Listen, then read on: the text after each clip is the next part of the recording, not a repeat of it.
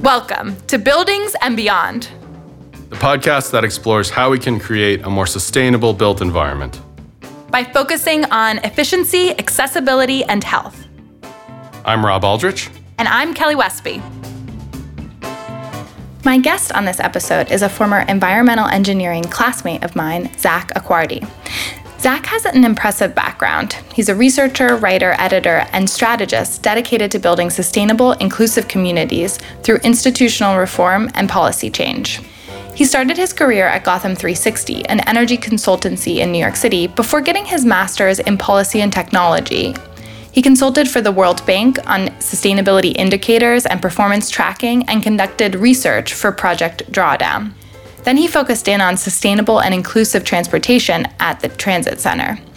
He now works for the Natural Resources Defense Council, NRDC, advising cities on transportation policy and project implementation as part of the American Cities Climate Challenge.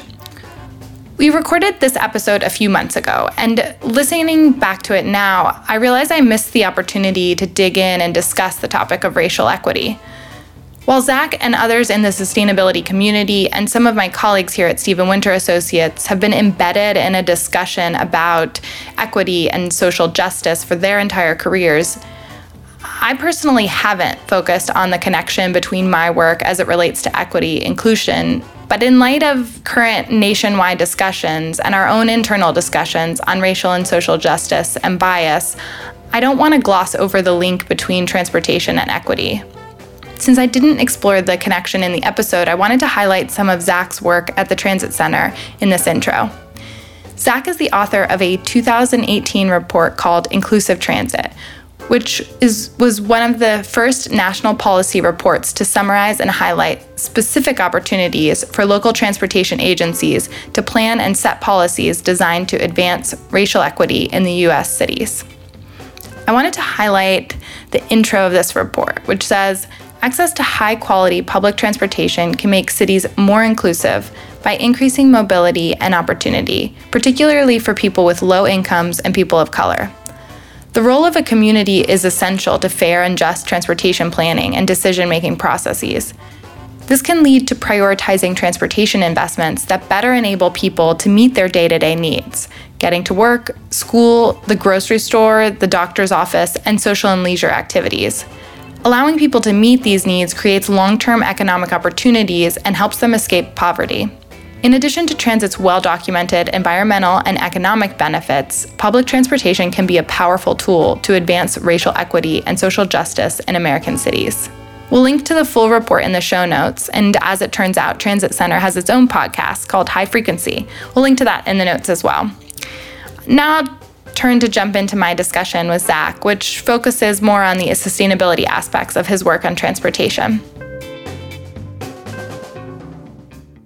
Yeah, so transportation is, I think has a history of being a little bit neglected among people who care about climate change and energy use.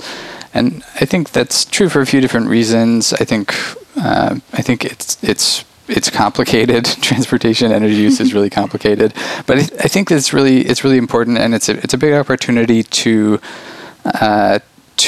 reduce energy use, to reduce greenhouse gas emissions in a way that really supports a lot of other societally important goals and priorities. So I'd say, first of all, streets especially in kind of major cities, are some of the most important public space that we have.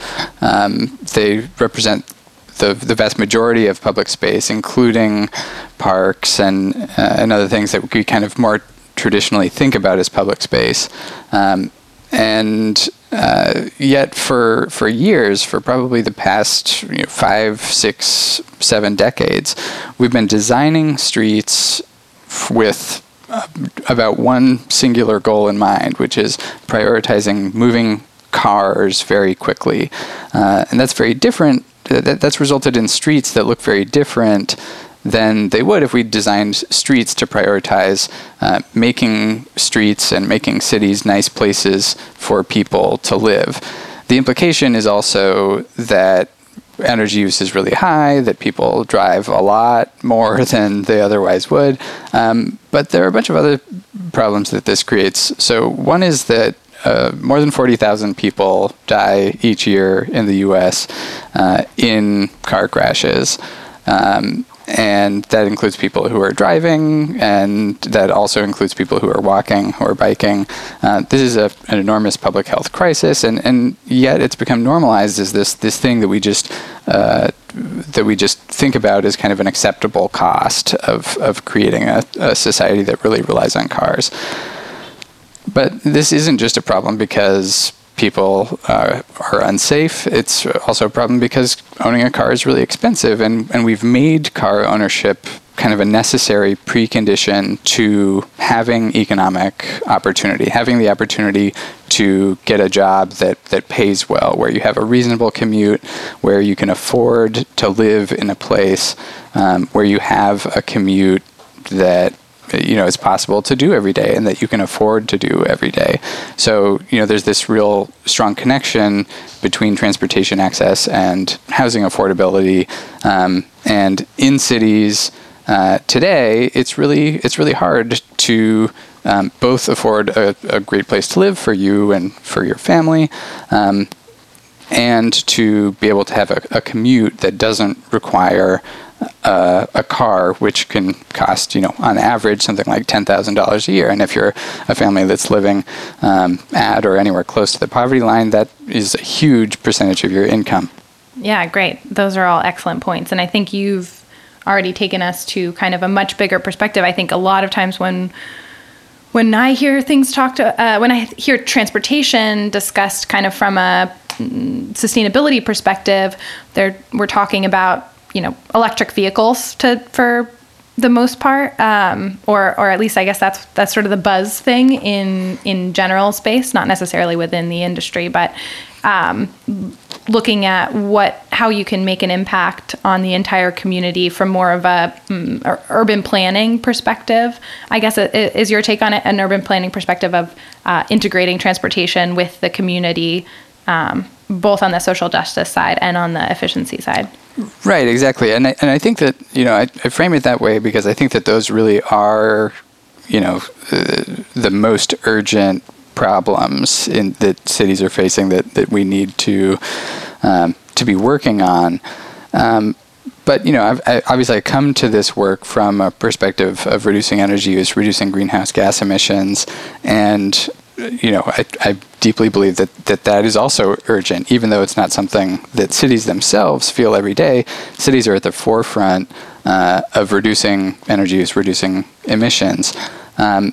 So it's also, I think, important to say that the transportation, as of, I think, 2017, is the sector of the U.S. economy that represents the biggest percentage of greenhouse gas emissions. I think it's 29% of U.S. greenhouse gas emissions from transportation, most of that coming from driving, from personal car use.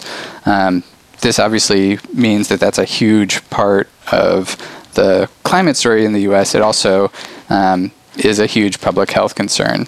One thing that's been really stark the last few days in LA since the state issued the Safer at Home directive is how clear the air is just from people driving less. And it... Wow, yeah, and you definitely have a different perspective of it in LA, or I guess a very... maybe an exacerbated perspective of it then? Yeah, I think that's right. I mean, the air quality and smog here is famous or infamous maybe. And the difference is so stark. And obviously, we don't want to turn off driving in LA overnight, because again, that would mean that people couldn't get to their job, people couldn't get to see their friends, couldn't get to their school, etc. But we need to provide viable alternatives for people, where people feel safe. People feel that it's convenient enough to walk, to bike, to take public transit to the things, the places, and the people that they want to be seeing. Yeah, that's an excellent point. And I think giving those kind of multiple layers of importance to the issue, there's sort of the immediacy of things like smog and health in urban centers, and then there's obviously the global impact of climate change from greenhouse gas emissions over time. So thinking about multiple scales under which this transportation issue is incredibly important. Yeah, it is. And I guess the last thing I'll say, transportation is an issue where all of these things intersect, and they all kind of point in the same direction, which is that it's really important to invest in transportation options besides driving alone, to make those options possible, to align kind of land use and housing policies with that goal as well. And I mentioned that transportation has become the largest source of greenhouse gas emissions in the U.S. That's happening for two reasons. One is that in building energy use, we've actually done a reasonably good job so far at starting to kind of bend the curve and start to shift the trajectory of the growth in energy use and the carbon intensity of energy use in the electricity sector and otherwise. Obviously, we have a tremendous amount more work to do. But in transportation, we're going the exact opposite direction. People are driving more and more over time. And setting aside electric vehicles and electrification for a moment, the amount that we're driving continuing to increase it's a really hard problem to solve because the transportation system is so complex, and so there's a lot more work to be done before we're ready to really start shifting that trajectory. Great, and that's an excellent point. And I think sometimes I have a bit of a skewed view, hearing all of the discussion in New York City where buildings are 70% of the greenhouse gas emissions. Taking a wider view across the entire country is really important when we try to say, what across the country and what globally do we need to be thinking about and looking at, and buildings are certainly a much smaller percentage overall across the country. I should say, and one or more of your listeners would call me out on this. I'll say transportation is only the biggest sector if you define commercial and residential buildings as separate sectors. If you combine them together, they're still bigger than transportation. So for your audience, I should definitely be clear about that. The reason that transportation energy use in New York is so small is because the subway exists, and because the New York City bus system exists, and because collectively people take, close to, when there's not a coronavirus epidemic, there are right. 8.5 million trips taken on the New York City transit system every day between the bus and the subway. So, that's the scale of public transit use in New York is the thing which makes it necessary to focus on buildings in New York, because transportation is already on this, dramatically more sustainable trajectory than in any other U.S. city. We know it's a big deal now. Our listeners are convinced. You make a good point on all of the levels of concern. What's something a city can do about it? And I'm not sure if it's best to take the perspective of an existing city like LA that has a lot of driving, or a perspective of if you're building a new kind of town center or city center. Can you speak to kind of what are the maybe top 3 things that you should consider designing or pushing towards? Yeah. I gave this a little bit of thought before this conversation. I think my first answer is kind of a cop-out answer, which is that it's not just one thing, it's not just 3 things. It really is about focusing on how we design both streets and our built environment to support people not not having to drive everywhere. It's also about electric vehicles, so I don't want to minimize that. But it's also, electric vehicles are also less of my expertise, so I have less intelligent things to say about them. So it's really kind of making that kind of jump from the kind of planning, the kind of design, the kind of policy making that we have done for a long time into kind of systematically prioritizing investments that help people make the choice to walk, bike, take transit, etc. But I will also provide a real answer to your question, and I'm going to focus the kind of 3 examples on things that interact with the built environment.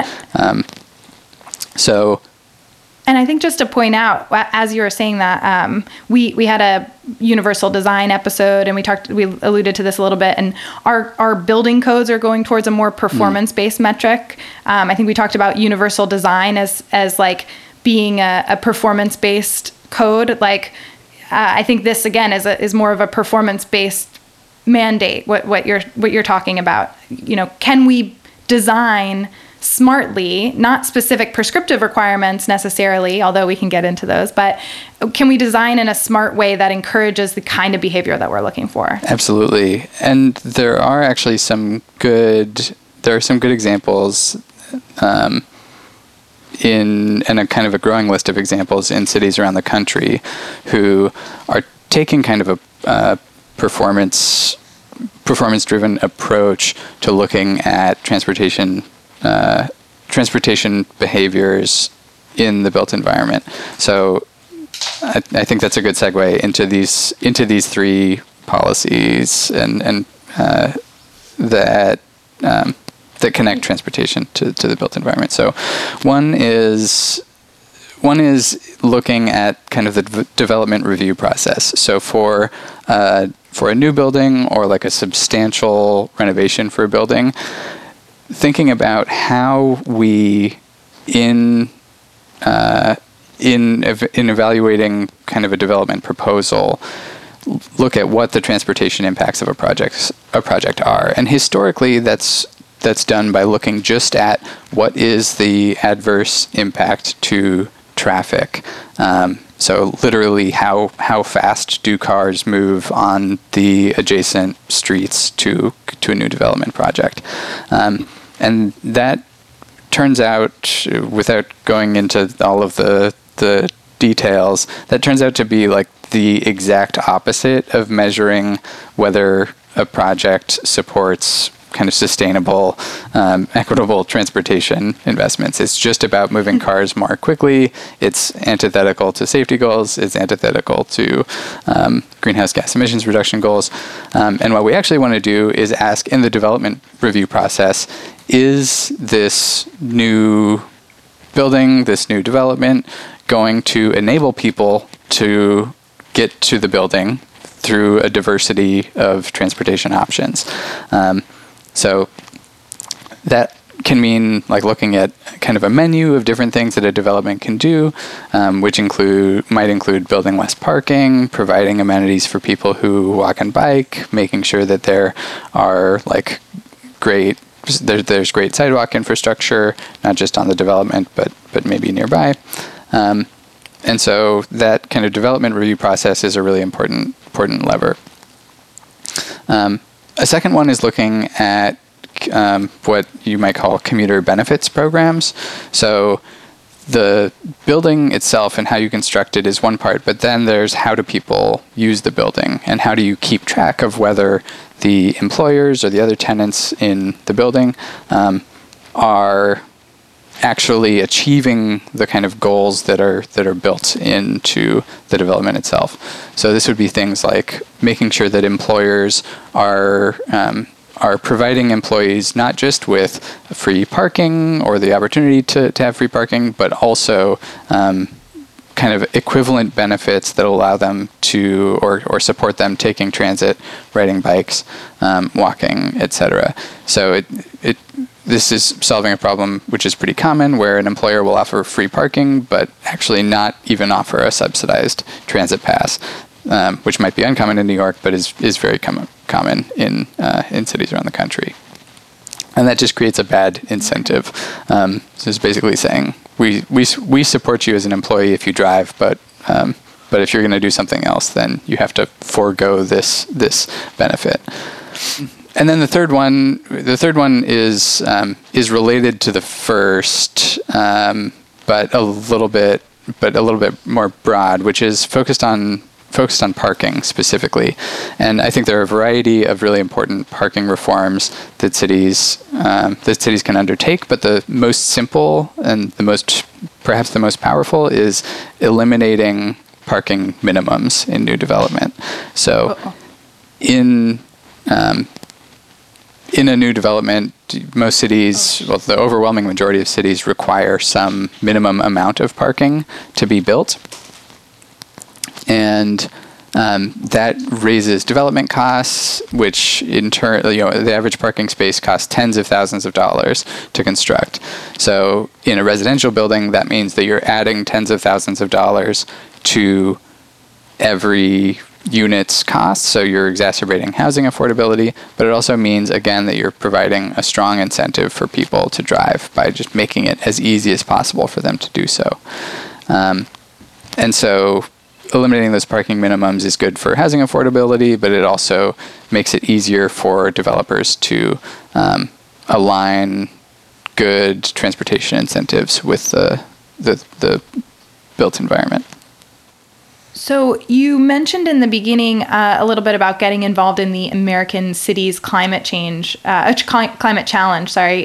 project. What are the goals of that, and can you describe it a little bit? And I think we'd love to hear if you're seeing a tangible impact or not from that yet. Yeah, absolutely. So the American Cities Climate Challenge is a project spearheaded by Bloomberg Philanthropies and led on a day-to-day basis by my organization, the Natural Resources Defense Council, and another organization called Delivery Associates. So our two organizations co-lead this project, whose goals are helping mayors and city governments go further, faster in achieving their Paris climate emissions reduction goals. So right now, in this moment in the U.S., where federal leadership on climate is absent, or in many cases going in the wrong direction, cities have really stepped up to the challenge and have taken on ambitious goals to kind of fill that void of federal leadership.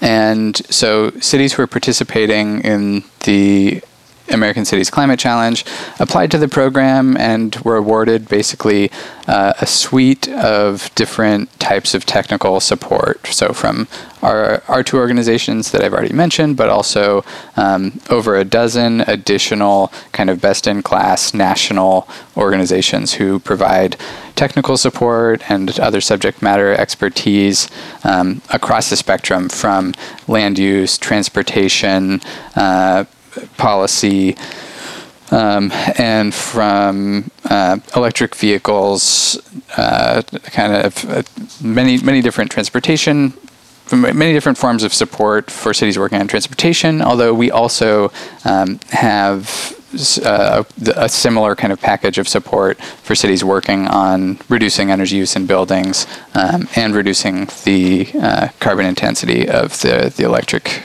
grid. Pretty comprehensive.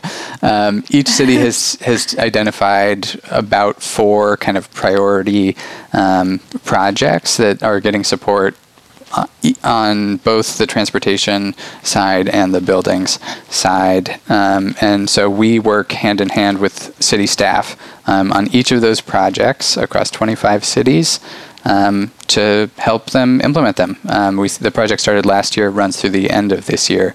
So it's kind of a 2-year sprint to get as many of these projects implemented and reducing greenhouse gas emissions as soon as possible. Wow, great. And what was something you've already made progress on, a specific example? I work with several cities. I'm actually going to give an example from a city that I don't work with, but where I grew up, which is Portland, Oregon.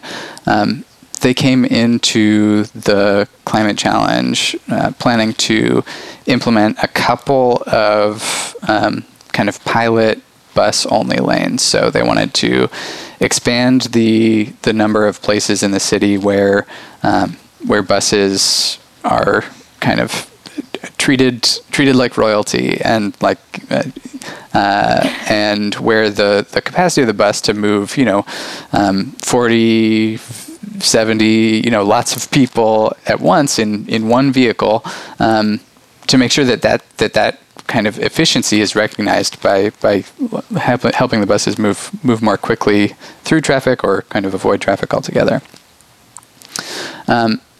So we were able to work with the city of Portland to not just identify 2 or 3 places where bus priority could be improved, but the city actually decided to increase their ambition, where to the degree where they're now improving. They're now planning to implement bus priority street treatments, in I think 24 locations throughout the city. So they've really kind of upped the ante in how ambitious they're ready to be to really make sure that buses, which are the most efficient way to move people on kind of scarce city street space, not just in a couple of places here and there in the city, but really through a comprehensive program. That's great. And so I assume that does the twofold. One, it makes traveling by car less attractive, but it also makes traveling by bus move quicker and make it more attractive. Yeah, that's right. I mean, it's fair to frame it that way because city street space is pretty scarce. It's really hard when you have 40 feet of street space. Every foot that you use for one thing, you can't use for another. And again, going back to the very beginning of this conversation, we have for a long time allocated the overwhelming majority of our streets to the single purpose of moving single occupancy vehicles as fast as possible. So that means that everything else, including bus lanes and other kind of street design elements that help buses move quickly, but also including sidewalks, also including bike lanes that make it comfortable for people of all ages to ride a bike. Everything else in this kind of zero-sum game of allocating street space has gotten the short end of the stick. So cities are working kind of one step at one street at a time to kind of reclaim some of that space and restore some more balance to city streets. Great. And you talk, or I assume there's some research behind how many people then start transferring to buses. If you provide this space and the buses can move more efficiently, people are either convinced because they don't want to sit in their car stuck in more traffic, or they're convinced because the buses move quickly. But what kind of research has been done, or what are your recommendations based on, I guess? Yeah. I don't know if you know any of the specifics offhand, or if you can point us to additional resources. So my former employer, Transit Center, has done some really great research, kind of synthesizing what are the things about a public transit system or about public transit service that make it possible and desirable for people to use them. Much more research has been done in the past by a variety of other institutions and organizations, but I think Transit Center has done a really nice synthesis. So what they find is that people use public transit when it is fast, frequent, reliable, and walkable. So when you have a safe, comfortable walk to a bus or a train stop, when you can walk to it and feel confident that there will be a bus or a train arriving very soon. So soon enough that you don't have to check a schedule beforehand. That usually means at least every 15 minutes, but obviously the more frequent the service, the better. And you want to be confident that the bus or train is actually gonna arrive on that timetable. So even if it's scheduled to come every 10 minutes, if it's not reliable, if it's pretty common for there to be a gap of 20 minutes or more, then that's going to make you less likely to use it. And then, of course, in terms of speed, if the bus is coming every 3 minutes, but it moves at a snail's pace, then that's not going to do you much good either. So you're totally right. When you implement a bus lane, as an example, you actually solve for fast, frequent, and reliable. When there's a bus lane, it makes it really easy to run a lot of buses because they're not stuck in traffic. So they move faster, which means that you're actually getting more financial efficiency from every bus because the driver is covering more ground in any given minute. It also means that you can be more confident because traffic both slows things down but also introduces a lot of uncertainty in travel times. You can be more confident about how long the trip is going to take because without a bunch of cars clogging up a lane, it's just more predictable. And then there's no better enticement for somebody who's driving who is stuck in traffic to start taking transit than seeing a bus whiz by at twice or three times the speed while they're waiting for the next light. And so that makes a huge difference when people can really see that taking the bus is going to save them time. And so that's definitely a place where we see a lot of good, healthy behavior change. One thing I wanted to circle back to I'd asked about something that you've been working on. I'm curious to know with the American Cities Climate Challenge, was there anything that you ran into that you were surprised that didn't go as well as you thought it would, that you thought it would go really easily, or maybe the uptake would be easy and either the local mayor said that's a terrible idea, or the people were resistant, or it just took longer? Any kind of challenges like that? Yeah, I'd say there's some challenges that you expect and some that are surprising. I'd say with the cities and the mayors that we're working with across these 25 cities, the mayors tend to be really supportive, really game to try new things. They want to lead. That's why they applied to be part of the program. And so, we've had really positive experiences working with city leaders to make this stuff happen. So that's been, I think that's always a source of strength and optimism for me. And you expect to get opposition from communities when you're doing really anything that threatens on-street parking, for example, which is a kind of the proverbial third rail of urban street design. People feel deeply that they need to have ubiquitous, free access to on-street parking, and that is something that they've been that they have been kind of conditioned to feel, because again, that's how we've been designing streets for a long time.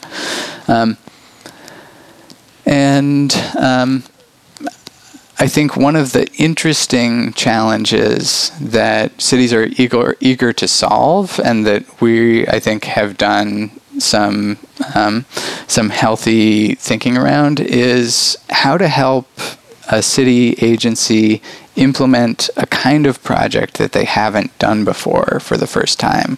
How to build capacity in a city agency that hasn't existed before, and which we hope and which they hope they'll be able to leverage to continue doing good work. So I'll give a concrete example, which is building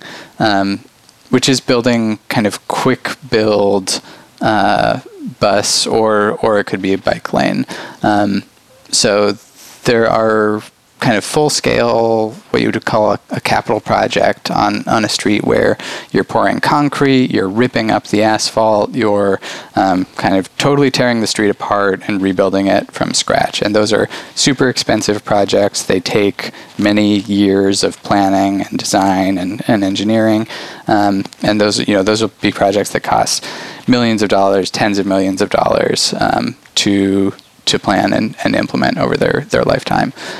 So there's another way of doing projects which requires a lot lighter weight materials, much less expensive, doesn't require tearing the street apart, where you can make quick changes. You throw some paint onto the street to kind of demarcate different areas where different types of people can go. You see this in New York a lot. New York has been one of the pioneers of this approach, where in New York, paint that's kind of a tan color indicates that that's a place where people can walk. That's basically an extension of the sidewalk, and where you might use kind of flexible posts to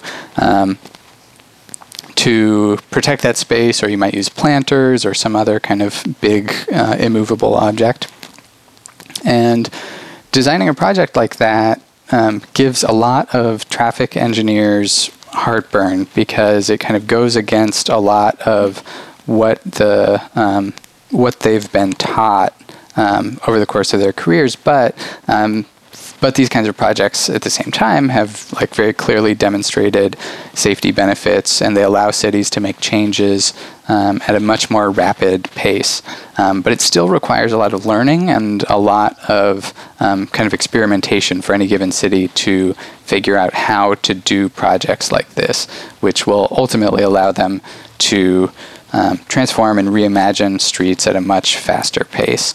And so that tends to be, that's like a kind of different kind of challenge than getting city leadership or departmental leadership bought into these kinds of changes, is really helping cities learn the skills and the kind of core competencies that are necessary to implement the kinds of projects we know we need at scale.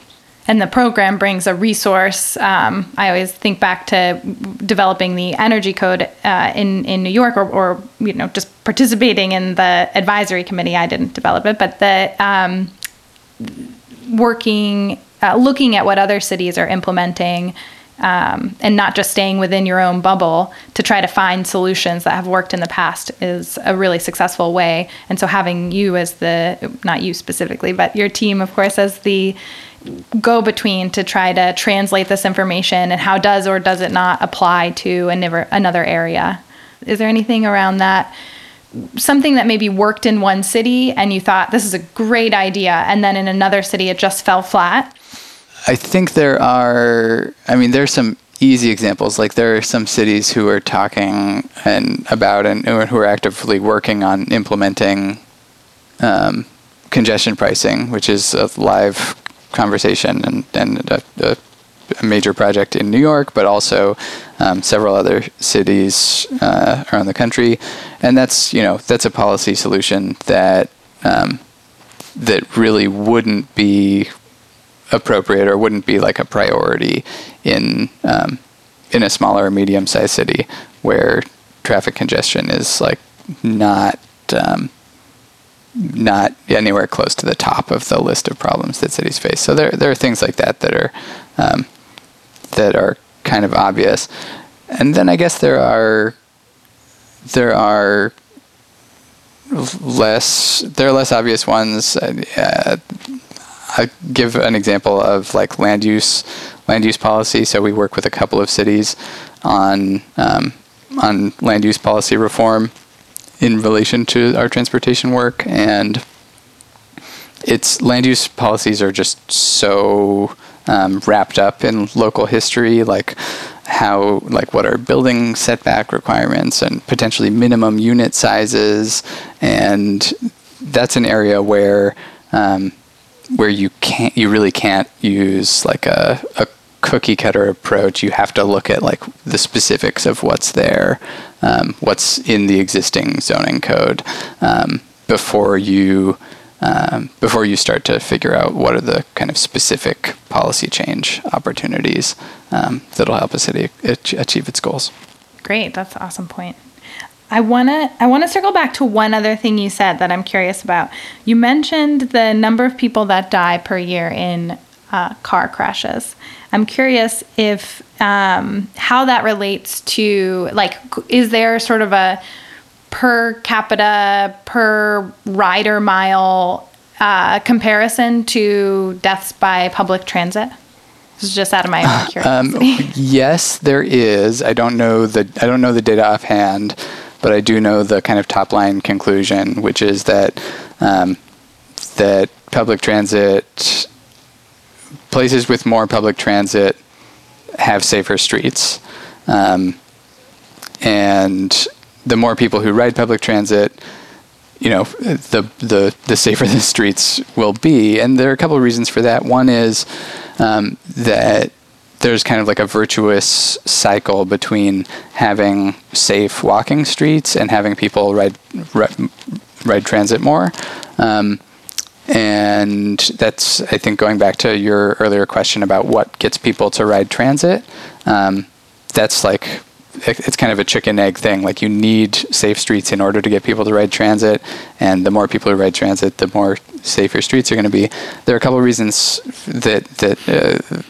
why. There are a couple other reasons why that's the case. So one is that the core of the transit workforce is the people who actually drive buses and who drive trains. Those people are working one of the hardest, highest stress jobs in the country. The people have done studies on that, looking at job stress, and driving a bus is, as you might imagine when you start thinking about it, is deeply stressful. You're in traffic, you're driving this huge vehicle, you've got people boarding the bus who are paying you, and you're supposed to give them a ticket, and you have all of these things going on. People are asking you questions, they want to know where to get off the bus.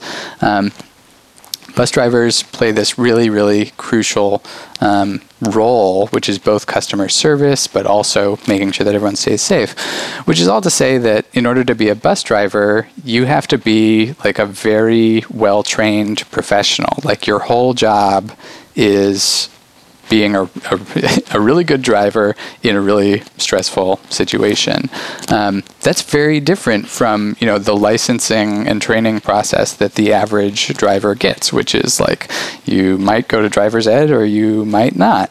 And you take a driver's test in one state, which you never have to retake in any other state. So, and state testing requirements vary, as do licensing requirements. And so who knows how much training anyone has. And even the most stringent licensing requirements for a driver's license in the US are pretty lax. There's almost zero retesting at any point. So, which is all to say that, like, the average driver in the US is probably a pretty bad driver. And the average bus driver is going to be a really excellent driver. And so that pays a lot of benefits in terms of how safe people are going to be walking or driving on the street. Great. Those are all good points. Thanks for all your thoughtful answers. We like to end a little bit in a longer look ahead direction. So, looking towards the future, what do you think we're going to be talking about when we have you back on the podcast in 5 years? In 5 years, there will be a new list of American cities who have really kind of rewritten the rule book for how urban transportation systems look. They will have taken systematic approaches to prioritizing kind of more human transportation options, enabling people to walk and bike in ways that allow them to feel safe, creating significant new investments in public transit that make public transit, the best option for longer trips in urban centers. And they've rethought the built environment as we talked about, in the context of parking, in the context of land use, housing affordability, more density, to create built environments and create the conditions for healthy built environments that allow people to make healthier, more equitable, more sustainable transportation choices. And we'll have... Wow, so really setting the bar low for yes. the future for the future of the industry there. It's a high bar. That's awesome. It should be. Yeah.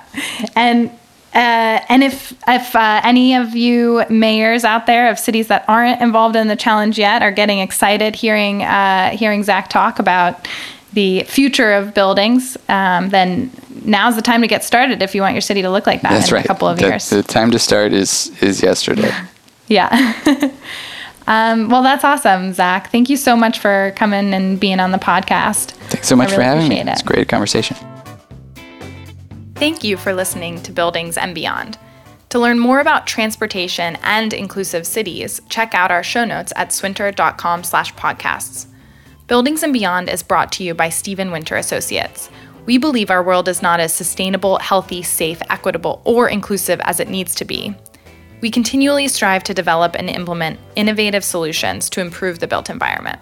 If you want to join us in our mission, visit swinter.com/careers. A big shout out to our production team, Jade Alvarez, Dylan Martello, Alex Mirabile, and Heather Breslin, as well as my co-host, Rob Aldridge. We thank you for listening, and we will see you next time.